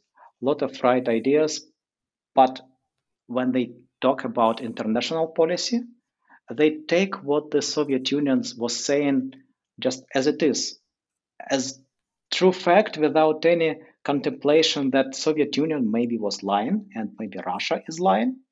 No, they just repeat their words word for word. They think that they see some flaws in American society, but they refuse to see any flaws in Russian society. Like, Russia often accuses Ukrainian government of being Nazis. Maybe if you open any pro-Russian source of it, it was like Ukrainian are Nazis and their government is illegitimate and their government is oppressive and it is just a coup supported by United States. Yeah. It's language just word for word out of the Soviet times, and it is bullshit completely. Ukrainian government had a free election after year 14, and a new government and a new president was elected, and new parliament was elected. Russia did not have a change of president for 20 years, and they accuse Ukraine of being undemocratic. Ukraine is much more democratic than Russia. They accuse Ukrainians of being Nazis, and current Ukrainian president is Mm. a Russian-speaking Jew. How can that happen in a Nazi state? Mm. Well, Mm. if there were Yeah, polls, I sorry, no, I was agreeing with you. Yeah. there are polls about opinion of people like there is a site called Worldometer, and there are other polls. Mm. There is a poll about what would you feel if your neighbor was a Jew? And a certain percent of the population does not feel fine about that. They would prefer somebody else. And Ukraine is much less Judophobic than any other neighboring country, including Russia. We Mm. have large Jewish minority in Ukraine, and they are doing fine. And other countries like Poland or Romania or Hungary or Russia itself, they feel worse about Jews than Ukraine does. Mm. And other thing is that, say, gay people and Mm. what the society thinks about gay people. In Ukraine, there is no law against gay people, and there are pride parades Mm. someday in the summer. I don't remember what. Um, those pride parades, they happen with quite significant police presence. Police presence try to make keep things civil if somebody feels offended by their pride parades, so that no Mm. incident would happen. But they have those pride parades. Of course, if you go to Mm. some backward village and try to look so much different, you might get into trouble. That's true. But in Russia, general public opinion about gays is much worse than it is in Ukraine. And they even have a law which makes promoting homosexuality a criminal offense. So Mm. basically, if you publicly say that being gay is okay, you're committing a crime, and off to Siberia you go. And Mm. which country is more Nazi like here again? So Mm. you should Mm. never read Russian news and Yeah, I trust mean, them. while I have you on the line, um, so RT is Russia Today, and when I found that out, I quit looking at RT. Like I, you know, but yeah, I mean, Russia does actually finance certain news outlets in this country. One of them being RT. I forget some of the others, but yeah. Um, and in Europe, I found out they in some countries in Europe, that's actually illegal. There's laws about that, and in this country, I don't know if there's a law about that or not. Hmm. So, Yeah, they are big at international advertisement, and they try to steer the discussion into the direction they want. Like currently, in this mm, current crisis, they try to make people talk about Russia feeling insecure, and that Russia, that say we want security guarantees. We are feeling insecure that NATO is so close to our borders, which is basically a play, and it is completely not true, not what they mm, mean itself themselves, mm, and we should not fall for that. Even if we try to argue in that line of thinking, we are still playing the game they try us to play, mm, and that's why they invest so much in um, public media, in YouTube channels, in TV channels, in Russia mm, Today, in shaping internet opinion using Facebook and using paid trolls. mm, mm, It's completely no secret right now that they have an agency with people typing comments each day. It's called Internet Research Agency. There is a Wikipedia about that in Mm. Moscow and in other places. There was a question about how can um, totalitarian state influence public opinion in the age of information. In the Soviet Union, it was pretty simple. They were not allowed to get international news in Soviet Union. You could not just go and buy Western newspapers. You could not listen to BBC. There were special stations which were shutting BBC signal down. Really, it was coming through huge noise, and it was difficult to get a signal if you were trying. And of course, you were breaking the law, even that. But in the Mm. 21st century, um, you cannot close the signal. You cannot shut the enemy newspaper down. People can go to the internet and read it. So the solution was to not shut down the signal of the enemy, but to shout so much that Mm. they would be not heard, and to throw in so much information and so much Mm. misinformation that the people would be confused and decide that it is not possible to even find out what happened. And you know, Yeah. one of the um, goals here is to sway public opinion so that they would change their opinion on something, to think that Russia is a friend. That's a Mm. huge and 100% goal. But even if people just stop caring, that is also a success for them. If people say, it's so difficult to understand what is happening there are so many different opinions on that, I just don't care. And Mm. maybe Mm. I don't want my government to spend money in helping the just Mm. cause, Mm. because I don't know what the just cause is there. Maybe it's that, maybe it's that, maybe it's something different. I don't know. I don't want to spend money on that. Yeah. Eventually, of course, yeah, sorry. Either that or people just don't care. I mean, there's a lot of people in this country that don't really care about international politics at all. I think. Well, that of course is You true know. for all the countries.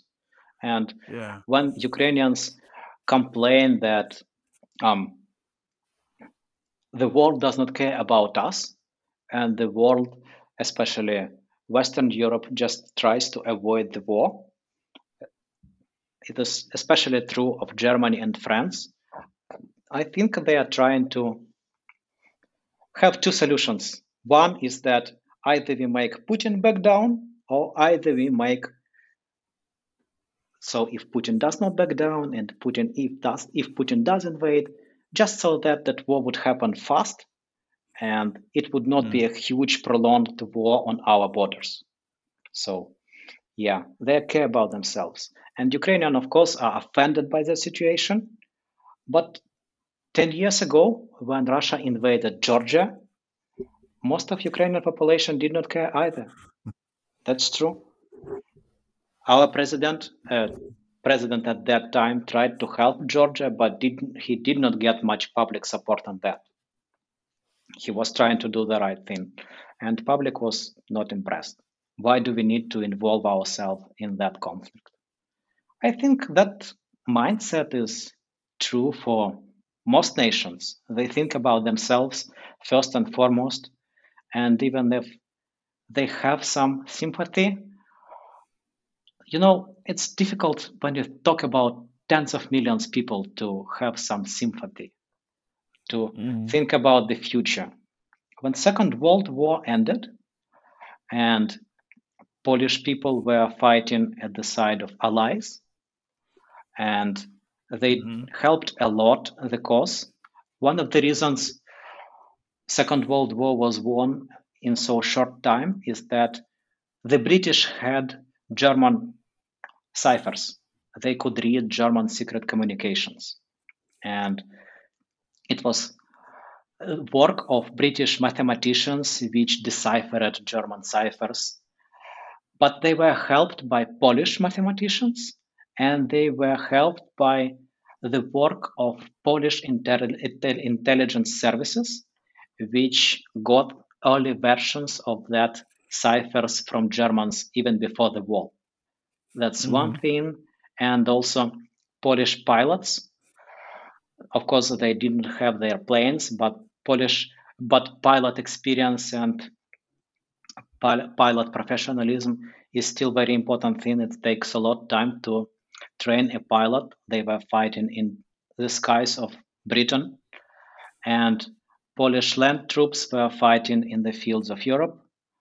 And after the war, when the war ended, first Britain handed Poland back to Soviet Union on just a promise that Soviet Union would do good to it, and Soviet Union would have democracy there, which of course was a lie.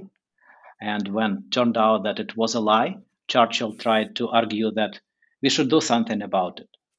But British society was so tired of the war that they said, "Nah, we don't want to do anything."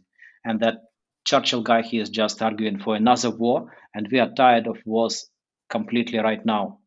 And after that, they had 40 years of Cold War and spent huge amounts of money on trying to contain Soviet Union.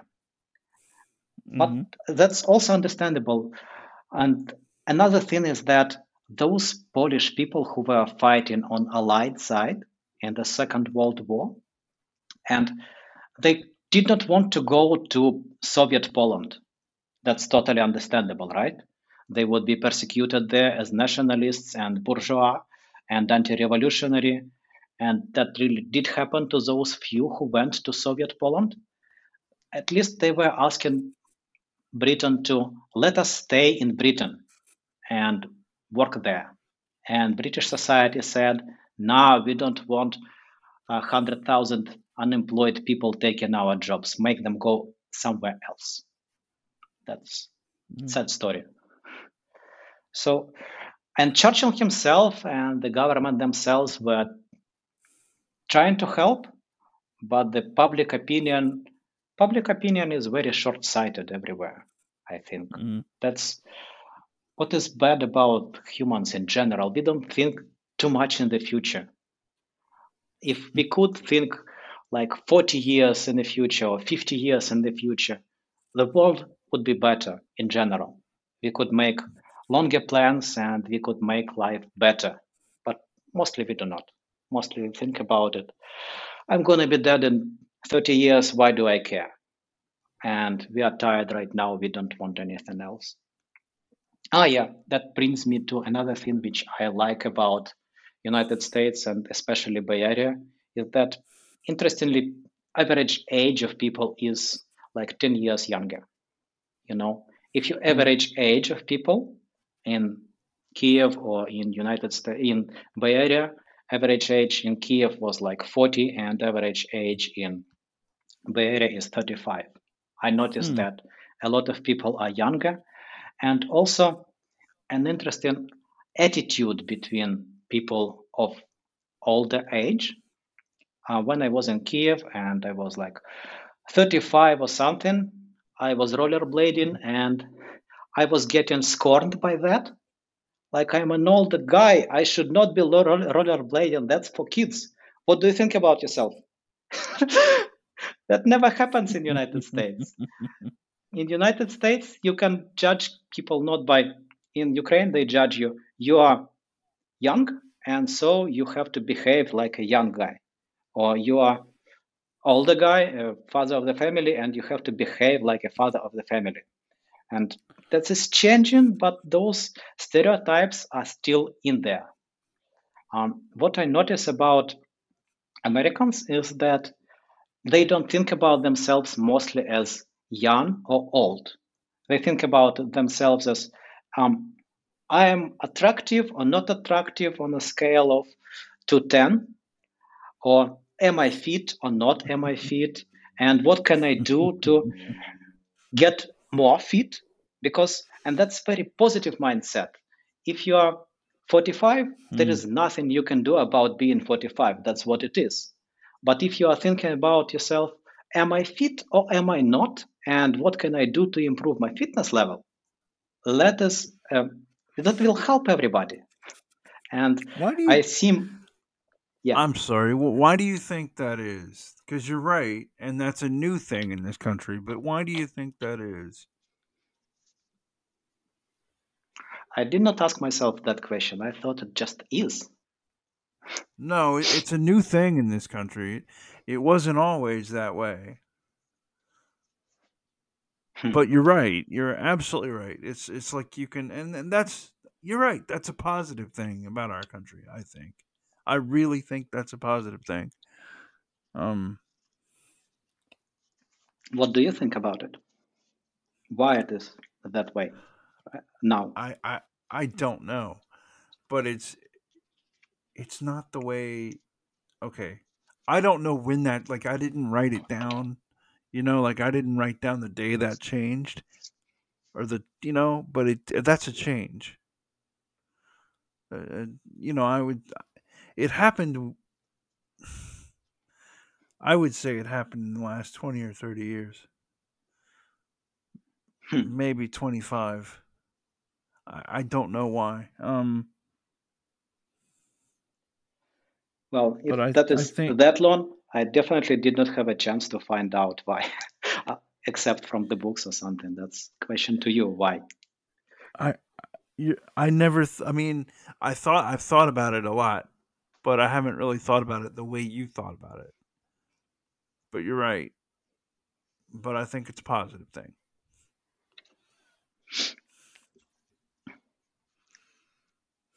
Yep. Lots of people are running. Maybe it's in suburb. Sorry, Hmm. I'm getting tired a bit. I think Oh maybe no, it's no, you've been a suburb good get. thing, Yeah. and lots of people are riding their bikes. And yeah, people are much more into sports here than they are in Mm. Ukraine, in Kiev, and I like it. That's a positive thing and makes you live longer.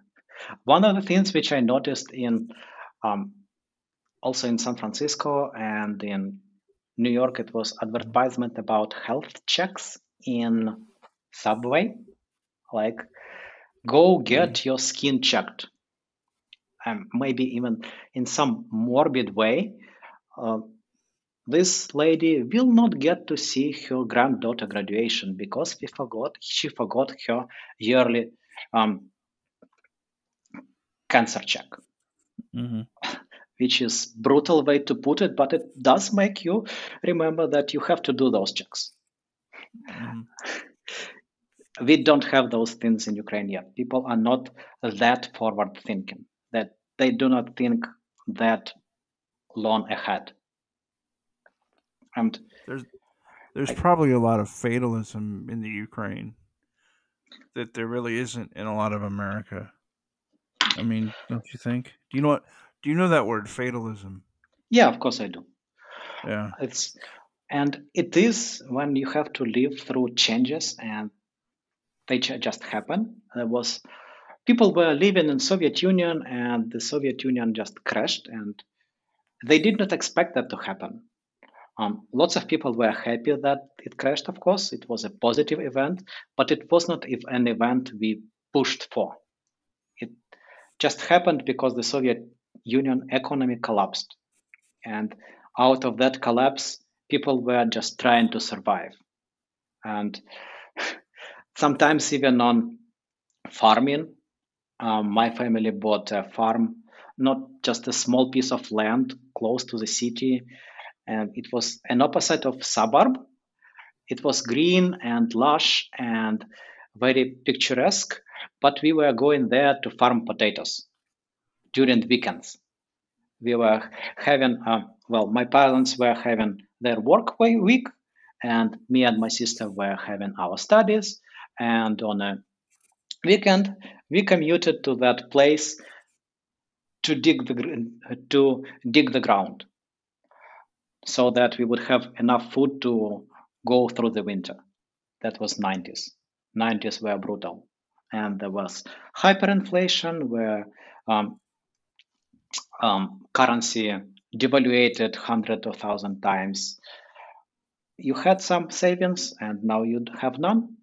And it does make people not believe in the future and don't care about the future much.